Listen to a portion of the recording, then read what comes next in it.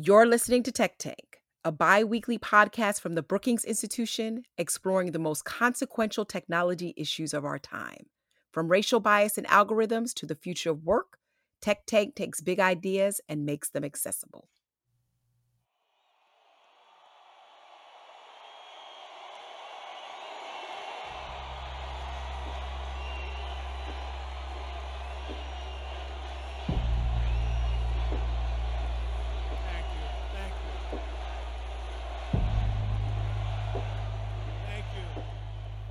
On June 20th, President Donald Trump broke his 3-month hiatus and got back to doing what he loves most. So we begin, Oklahoma, we begin. Thank you, Oklahoma. And thank you to Vice President Mike Pence. Campaigning. But something was different this time. Before the rally in Tulsa, Oklahoma, the Trump campaign had bragged about the 1 million tickets that had been pre-requested. Scores and scores of Americans who wanted to come and cheer on the president's return to the stump and the spotlight. But when the day came, I stand before you today to declare the silent majority is stronger than ever before. Only 6,200 people showed up at the arena, and President Trump spent his day addressing a sea of empty chairs. Now, maybe it was the pandemic that caused people to stay home. Maybe it was fear of getting caught in a protest. But maybe it was TikTok.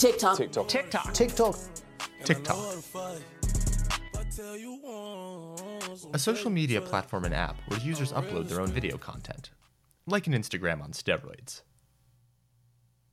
Most videos sound like this. Back again. Dance moves set to catchy music, which other users then try to imitate, creating and uploading videos of their own. Trends snowball, then go viral. But sometimes, Guys, Donald Trump is having a rally next week and it's free. All you have to do is give your phone number users get more political.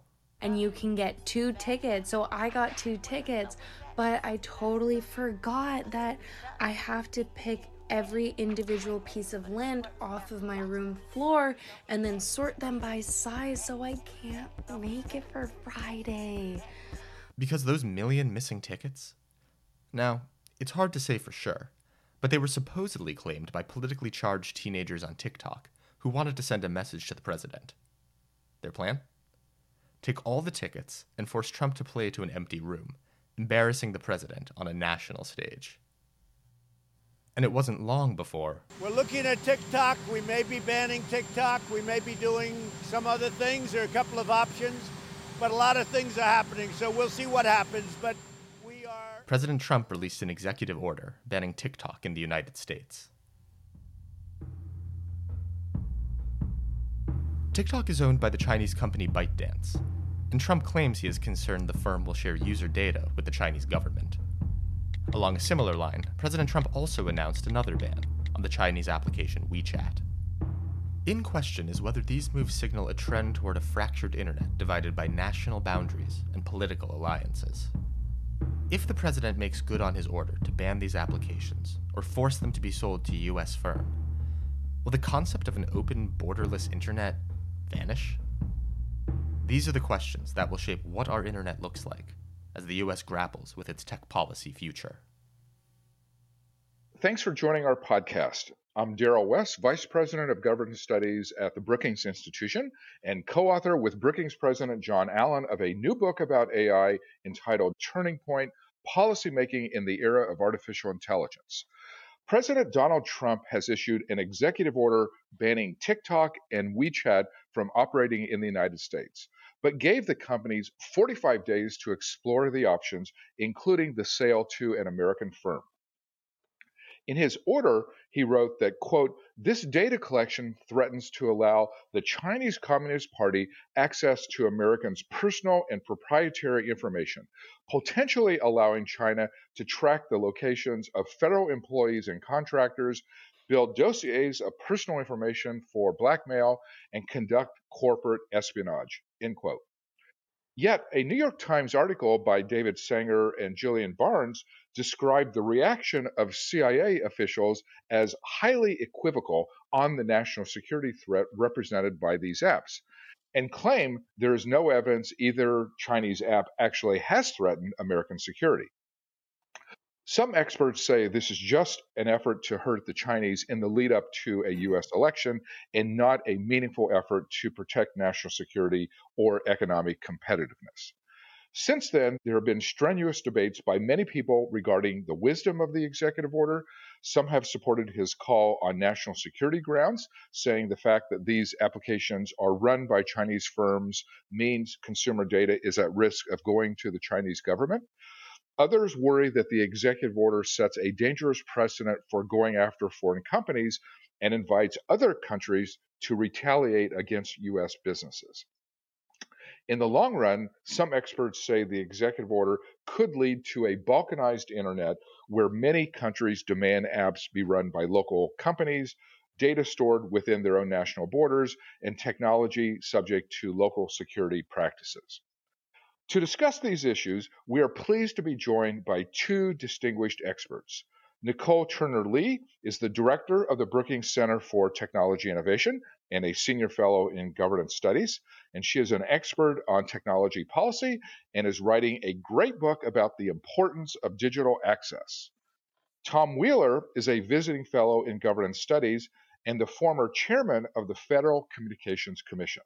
He is the author of a terrific book entitled From Gutenberg to Google, The History of Our Future. So I want to start with Nicole.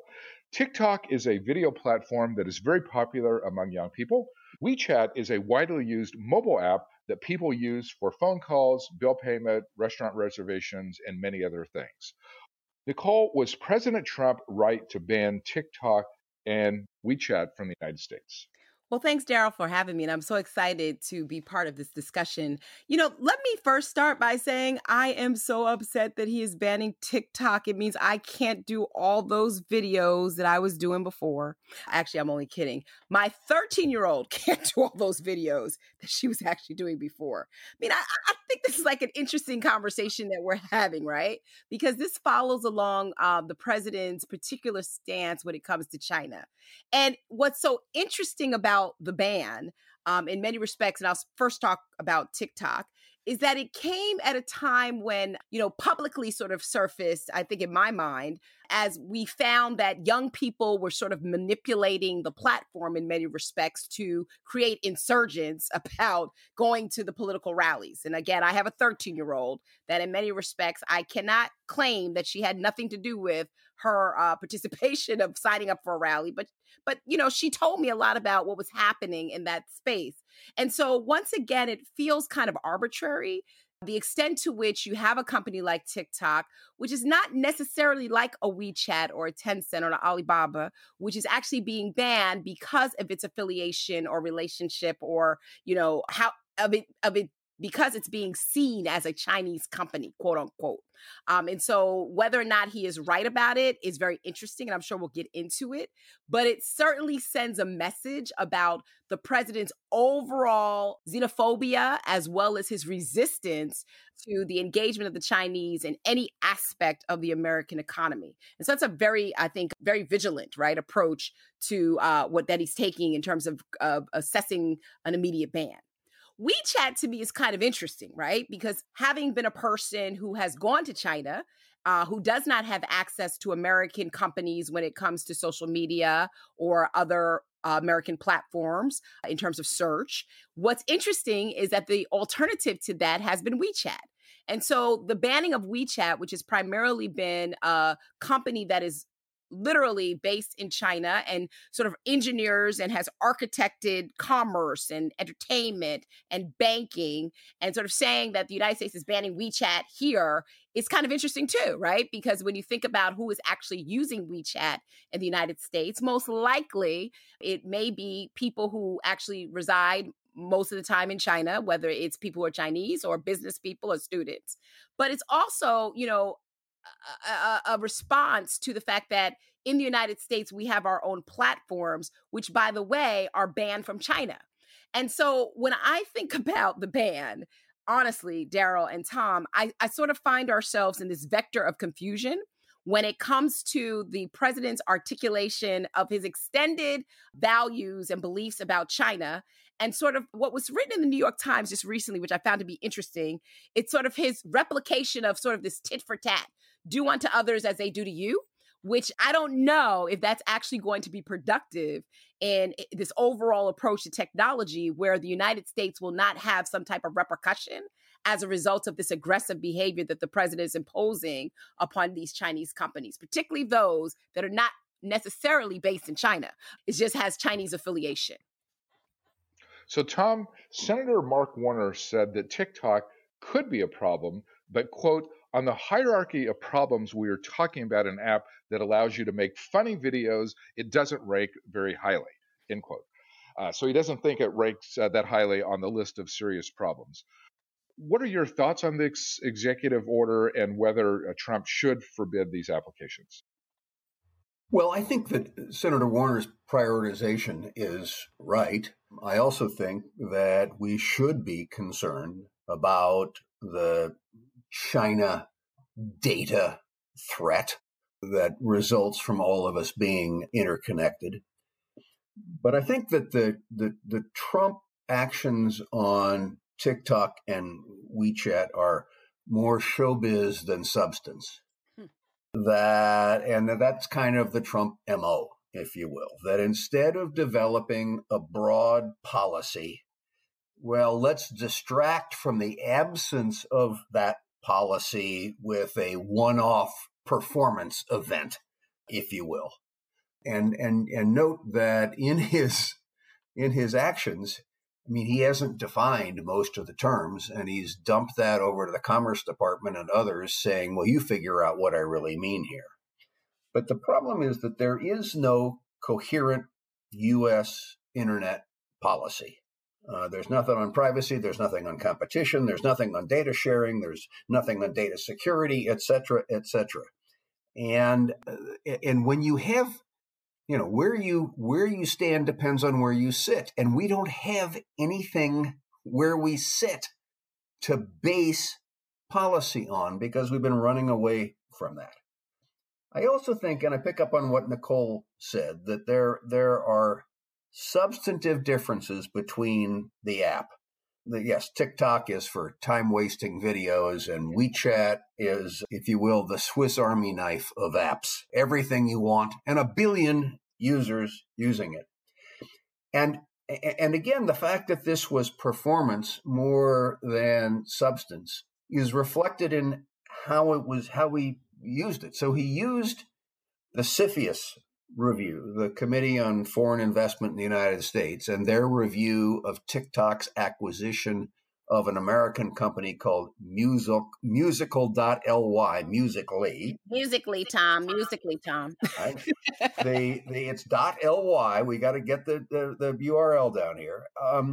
And he used that for TikTok, and then for WeChat, he used IEEPA, the International Emergency Economic Powers Act, which gives him broad powers, and he then based that on supply chain issues. But the challenge, I think, that we're going to end up seeing is that this is software. And software has First Amendment protections. And I think, as Nicole and you both pointed out, Daryl, he pointed to future harms, not specific harms. So the challenge that we have here is rather than ad hocery in American policy, are we going to have meaningful domestic policy that sets down ground rules and that then we advocate for in international forums and work with other nations to get established as norms? But when we have no norms in this country and just show trials, it's hard for us to become advocates to organize a countervailing force to China around the world. So, Tom, you make an interesting point about the need for a broad strategy. And I want to get into what principles actually should go into that strategy. So, for example, on the WeChat ban, Apple, Disney, and Walmart already have complained that a WeChat ban would hurt their marketing efforts in China. Yep. So, the question I want to pose to each of you is how seriously should we take an issue when there's a conflict between commercial versus security considerations? So let's say WeChat actually may pose a security threat to the United States, but these American companies are saying they need it to market in China. How do we balance those types of things? I mean, I'll jump in. I think part of the challenge, Daryl, that you're referencing, and particularly in the case of WeChat, is that the president's imposition of a ban, immediately does not account for, in addition to the general regulatory and legislative concerns that we have in this country over governance, it doesn't account for the repercussions or the impacts on American business. And so in the swift decision to ban, and it's been interesting to watch these American companies that have had some base in China, sort of react to dips in their advertising revenue, for example, as a result of, taking them off a platform that reaches billions of people. And this administration, I believe, oftentimes in this quest, in this race, in this, a competition with China that is very pronounced, seems to conflate oftentimes the cybersecurity concerns with those commercial interests, erring on the side of cybersecurity as its prime goal without thinking about, as Thomas suggested, how will that affect the entire ecosystem? And so, to your point, I think that has always been concerns about the Chinese ability to surveil and to collect data. Even with TikTok, when it was Musical.ly, the company was fined excessive imposition from the FTC for collecting children's data without parental permission. But this administration appears to me to not sort of sit at the drawing board and figure out exactly what they're doing. They seem to be very reactive, and I think not taking into consideration its impacts on those companies in the United States that have sort of fought their way to engage in China's marketplace in a way that it could be a win-win or reciprocal, whatever the case may be. And I think that's one of the dangers of why we're having this conversation today, because of the fact that this administration tends to operate on a whim based on an emotional reaction or a personal disparagement, which I think is dangerous, to your point, because it doesn't take into effect how the entire ecosystem will be affected. Tom, your thoughts on what our strategy should look like in cases where there is a conflict between commercial versus security considerations? Yeah, I mean, I think that's this is one of the problems of performance versus policy, that we, instead of having a balanced approach that looks across the entire economy, we have show trials that grab headlines. Now, but there is a broader issue here. We have had for a long time a high value, low value trade-off in our relationship with China, where U.S. developed chips and software, which are high margin, high value products, were sold into China, and then we bought back from China, if you will, low cost, low profit labor. And the question is that probably is not going to exist for much longer.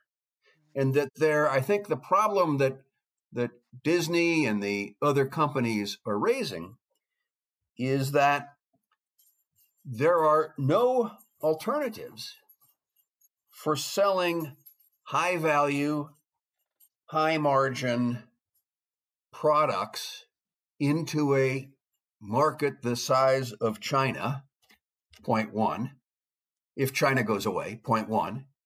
And point two, that China is going to themselves move to a build, not buy orientation and start competing with us in the rest of the world.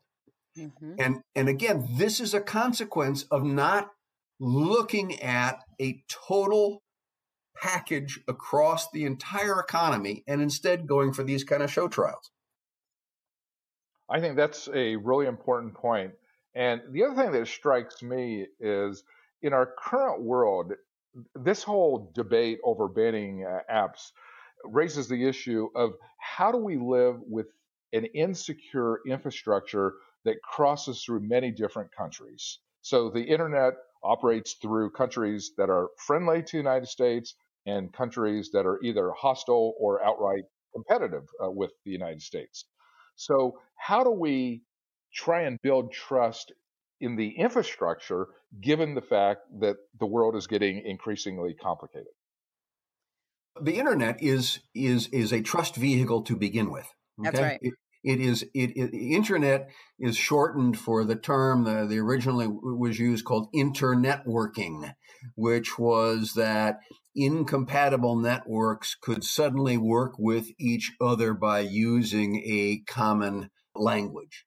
And that is based on trust, that I will connect my network with your network and that you won't screw up my network is the underlying trust.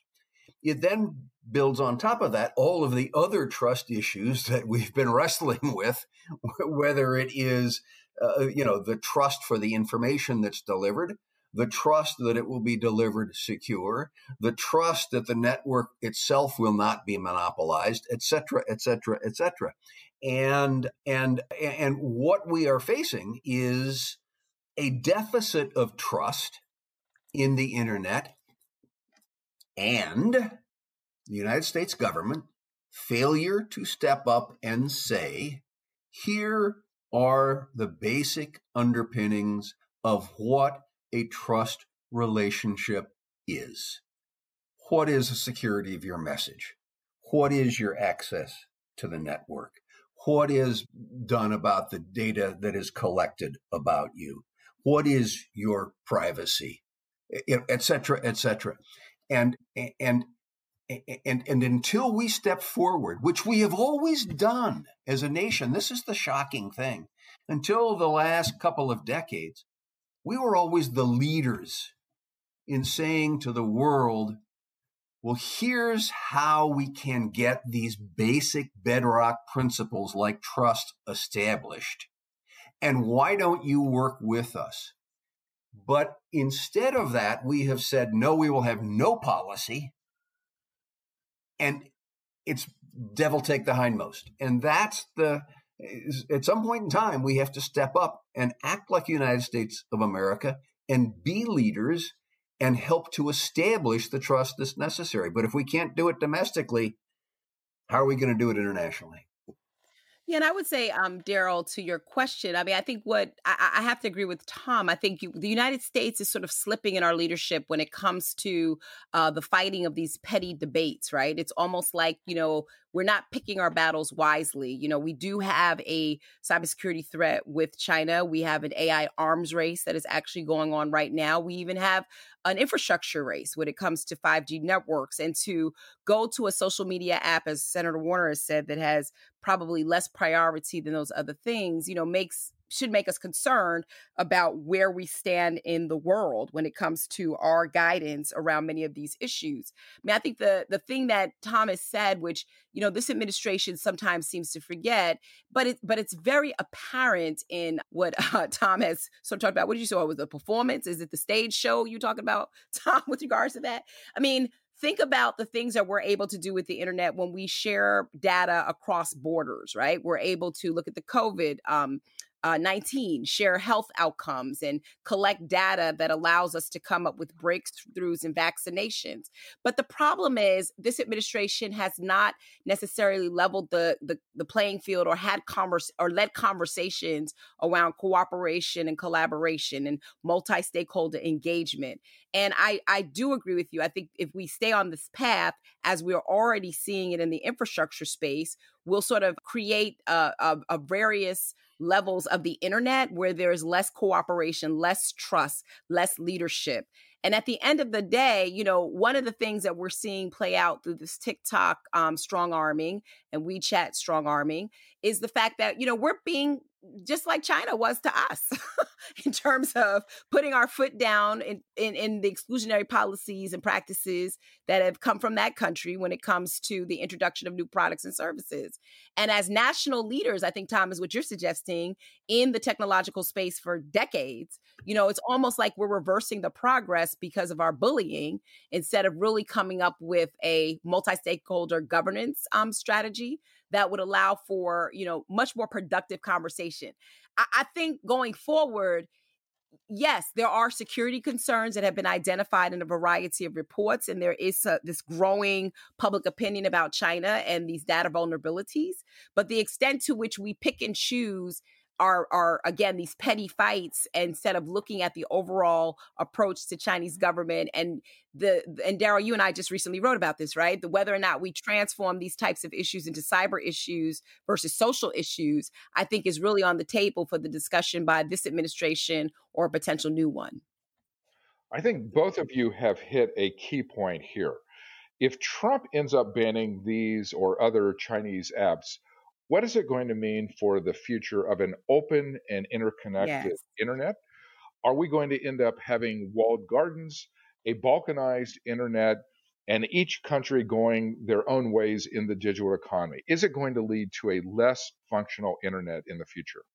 Well, what do you mean, will it lead to that in the future? They've already blocked things off in China and blocked off access to most American apps. Here's what I hearken back, and Nicole will remember this, that there was a meeting in the first term of the Obama administration sponsored by the UN called WICET in Dubai, when all the nations of the world tried to get together and establish a common set of principles for the internet. And the United States' position was that it should be open and transparent to all people in all nations. Well, let's see. Who opposed that? China opposed that. Russia opposed that. India opposed that. And India is now putting restrictions on in their country. And so what has happened here is that what has historically been a fight for openness and transparency in this, the most powerful network the planet has ever seen, has now turned into, as Nicole says, adopting Chinese exclusionary policies into the United States, which is 180 degrees from where we've been. And I want to go back and say, yes, there are serious challenges that we face with China access to American consumers and American apps, and we can't close our eyes to that. But there is an insidious effect of the kind of things that we're seeing out of this administration, and that is, it makes it look like they're doing something when they aren't really. Right.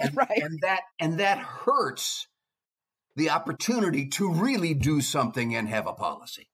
That's right. And it hurts, if I can, Daryl, it hurts our ability in the States to also sort of have this negotiation or this, opportunity for debate of the Chinese around, why they have excluded American companies, because now what Trump is basically signaling is, you do this, we'll do this too. And we do have American leadership in the space of social media platforms and, search engine platforms. But where we're going to find ourselves lacking, much like what we're seeing right now with the infrastructure side, there are going to be blind spots that the United States will not have the level of confidence or a reasonable alternative to roll out, which I think in the end, Daryl, will go back to what you're talking about, which is where like the EU and others will find other alternatives and sort of get out of the way. It's like a street fight, right? At some point, they're going to just back up and decide we're not going to get in the middle of this. And I think that's where we're headed due to this lack of a coherent strategy and approach to technology with Chinese firms. This is to me, it's so surreal because again, it's very indicative of the behaviors of this administration, where there's not necessarily this calibrated or thought out or strategic approach that comes with a list of either demands or, that may be the repercussions of not behaving well in the marketplace, or perhaps these agreements or principles that what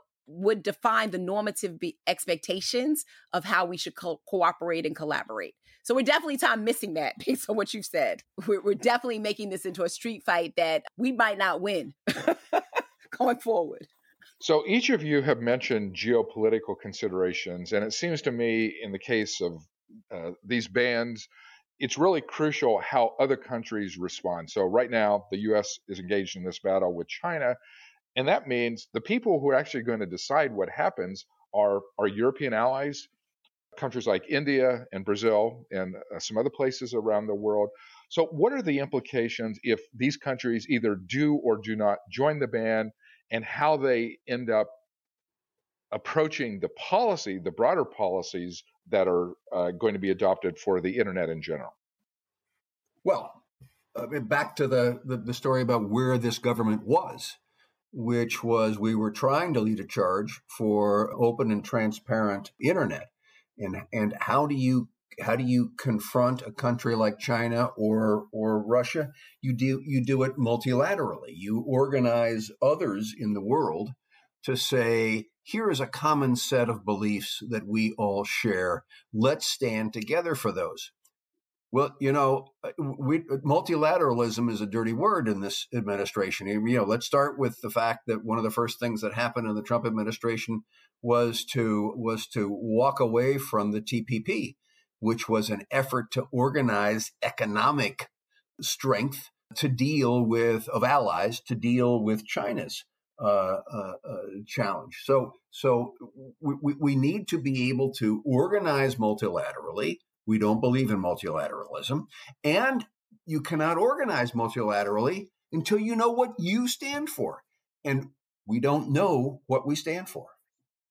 Yeah, Tom, I agree. I mean, I'm trying to think of a comeback to what you said, but I actually agree, because I also think what's happening in these immediate bans is that they're not being played out within the context of the historical agreements that we've made with China, nor being looked at in ways that, the United States has typically approached China on many of these issues. So I definitely agree that it's sort of like they're part of this big bundled approach to policy for China that I think may get in the way if we continue, Daryl, to your point, down this trajectory, if Trump were to be reelected. So if either one of you were advising a President Biden, what would you be telling him on the issue of banning particular companies, the internet strategy in general, and how we play this broader geopolitical fight that has emerged in the last few years? I would be saying that we need to begin with a cogent domestic policy about what we believe about the internet. And then we need to organize so that we take that belief system, which is what policy is. We take that belief system to the rest of the world and try and organize them at the same time. Yeah, and I would say, and Tom, I'm kind of going off of what you said a little earlier, right? I think if I were Biden, I would think about the domestic data infrastructure generally, right? And I would think about whether or not the United States has sort of led in the type of privacy and security controls that we expect others to adhere to, and sort of reclaim that leadership. Congresswoman Maxine Waters said, reclaiming our time. I think it's time to reclaim our leadership in this space in a way that thinks through, again, how should we look at Chinese companies going forward? Should we also be looking at them? And Tom, this goes back to your point. It's something, Daryl, you and I have discussed over the years. If the Chinese do not want to be at the table in coming up with values and principles, then what does that mean in terms of their stake in the general global dialogue around these values, in areas where countries are pretty much coming to the table now and agreeing that, these are places that we don't want to touch when it comes to the potential weaponization of the data infrastructure that is in place globally. So I would definitely say to Biden exactly what Tom said, sort of go back and think through what our values are around this, and to also think about where are those areas where we just need to do more investment in not being as reliant or adversarial towards countries like China,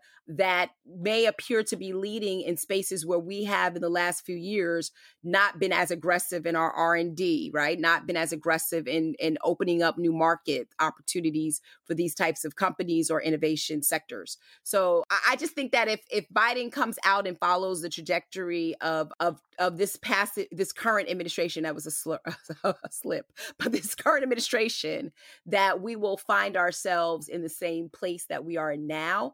And I honestly think the more aggressive this becomes, I do worry that we will place the Chinese in a position where, Daryl, to your point, they will architect new industries, local economies, like with Africa and other places, that will split up the internet in ways that it was not designed to be split up.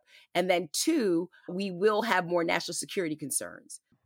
Let me give you a specific example, Darren and Nicole. When we passed the net neutrality rule at the FCC in 2015, 2 weeks after that was adopted, I was in Europe meeting with all of my counterparts in the European Union to help them draft their rules, so that we would be all consistent, and that would build a model for the rest of the world. Unfortunately, after we left office, the Trump FCC came in and obliterated the net neutrality rules, and we left, therefore, the rest of the world hanging. And that hanging meant, well, let's us figure out this little nuance or that little nuance that we want to add in that takes care of our local concern. And that hanging eliminated the kind of collective force that Western liberal democracies could represent on this issue, but now don't, because our failure resulted in international balkanization on the issue. I agree. And I think we're now at a state where, I mean, even if we go back to TikTok, the immediate solution to this issue that has been, constructed by this administration is, well, sell your assets and divest, and I just think that that's such an interesting approach that I don't know, in my lifetime, guys, and I'm going to say I'm probably the youngest person on this podcast. I don't think I've seen this happen the way that it is played out in this administration. So I completely agree with you, Tom, on that, in terms of, what this administration has done and how, in many respects, it's sort of balkanized our communication systems. The last question I want to pose to each of you is whether it's actually going to be possible to go back to the world that existed before Donald Trump, when America did believe in an open and interconnected internet, that we pushed that message with our allies. We tried to build a multilateral coalition on behalf of that. Is it going to be possible to go back to that? Or has Trump actually permanently altered the way things are going to operate, and America is going to create some walls for security purposes? The internet's going to get balkanized, and various countries are going to end up going their own way. Well, I mean, I'll share, and I'll actually personalize this a little bit. I participate at Brookings with our China Center, and have had the opportunity to go to China over the course of about 3 to 4 years as part of the World Internet Conference. And I can remember the very first year that I went was around the time of Trump's first year. And I can remember the Chinese around the table and we were talking to, saying that this is going to be great for the U.S., that Trump was president. I can tell you by the last year, there was a lot of concern.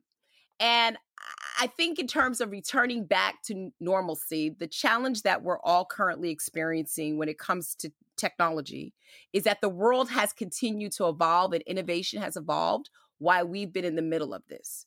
So when you look at these conflicts that have been presented with China, technology has not slowed down. And this apparent race to the finish is going to sort of determine who leads with the standards and who leads with what Tom has been talking about, the principles, and who leads with the intellectual property. And so I think, given that, Daryl, that returning back to a normalcy before COVID, before Trump, is going to be a little difficult. And I think, again, going back to your previous question, whoever gets into office that is not Trump is going to have the big task of figuring out how do we manage this. I did an event a couple of weeks ago where Ian Bremmer basically suggested that AI is in this Cold War race right now with the United States. And I was a little girl when we talked about Cold War. And so I think that coupled with the public opinion that has been created under this administration, and I'm going to go there, even to the simplest denominator of a virus being affiliated with China has set up this conversation that is going to fuel many years of getting to a place of diplomacy. And in the tech space, the more years of trying to negotiate the diplomacy will result in dual, triple ecosystems. It may result in what Tom is talking about, a restricted internet. And it, eventually may result in this competition around the supply chain that will have greater effects going forward. And it will definitely affect American companies who need to find other places to create markets. So I think we're all looking at that. But, it's definitely going to be a Herculean task to go back to what we started. And perhaps maybe where we started there was not always the best. But this is one of those cases of, whether or not you want to take a trunk or a suitcase to a street fight. Tom, your thoughts on this? So- After Trump, is America still going to be able to believe in an open internet? So I think that the answer there is yes. America can believe in an open internet. We ought to have open access to the network, and we ought to have open access on the network, and we ought to be missionaries for that position around the world. But I think the key thing about what Nicole just said is that the internet and technology evolved while all of this vacillation and vacuum of leadership was in place, and the challenge that's going to create in a Biden administration is that first you've got to put the pilings down and figure out what is it we stand on. The vacuum is like building your house on sand. It won't work. What are the things we believe in? And that is, as the Disney example that you brought up, Darren, that is a broad economy-wide issue. That is not just let me pick on this app or that app. I thought it was interesting, Nicole, that you raised the Cold War analogy. I don't think that's an apt analogy. That this is not a new Cold War. Right. During the Cold War, we weren't buying products that were manufactured in the Soviet Union. The Soviet Union wasn't buying products from us, and the Soviet Union sure didn't have control of American debt. But what we are is we're in some kind of new digital wars that are going to be fought out in an interconnected environment, which makes it all the more essential that we figure out what the rules for that interconnected network are. That's right. And if I can add just real quickly, Dara, I think to that point, I think you're right. And like I said, I plead the fifth. I am not a person who experienced the Cold War. I still have some younger years on me, right? But part of it is, I think the intent around that, and I appreciate you clarifying that, Tom, is that we are in a place where this interconnectedness creates new vulnerabilities, whereas before we could see these adversaries coming to us. Now we're all part of the same playground, right? And there are opportunities within these networks where weaponization can occur at any time and create the type of suppression, whether it's, through a weapon of mass destruction or it's a weapon of data destruction, that I think is a higher vulnerability for us, right? And so we've got to keep thinking through that. And I do agree with you. Having a frank conversation on governance is well needed right now, and moving away from the pettiness and tit for tat over apps that in many respects, let the people keep doing their cat videos, by God. And let's just deal with, like you said, the privacy concerns that may go along with that, which may really be the issue. on TikTok, for example. We've just blown this up, and we have so many more issues that we have to deal with. But Dara, you didn't really get into as well. All of this is going on while we're fighting a pandemic, which is another issue in and of itself as to, why we're in this space. And it's also real interesting too, guys, that while we're fighting TikTok, the president is also fighting Facebook domestically or Twitter domestically. And he's fighting the same companies in a domestic context. So there's a lot going on there that I think is just contributing to a lot of confusion and a lot of interest in this topic overall. Well, that just shows that the brilliance of Tom's first point. There is no strategy, and we definitely need a strategy going forward. So I want to thank Nicole and Tom for sharing their thoughts with us. They write regularly for our Brookings Tech Tank blog, and you can find their work at brookings.edu. Let us know if you have any reactions to this podcast. You can send feedback to dwest@brookings.edu. We look forward to hearing your suggestions, and thanks for tuning in. Thank you for listening to Tech Tank, a series of roundtable discussions and interviews with technology experts and policymakers. For more conversations like this, subscribe to the podcast and sign up to receive the Tech Tank newsletter for more research and analysis from the Center for Technology Innovation at Brookings.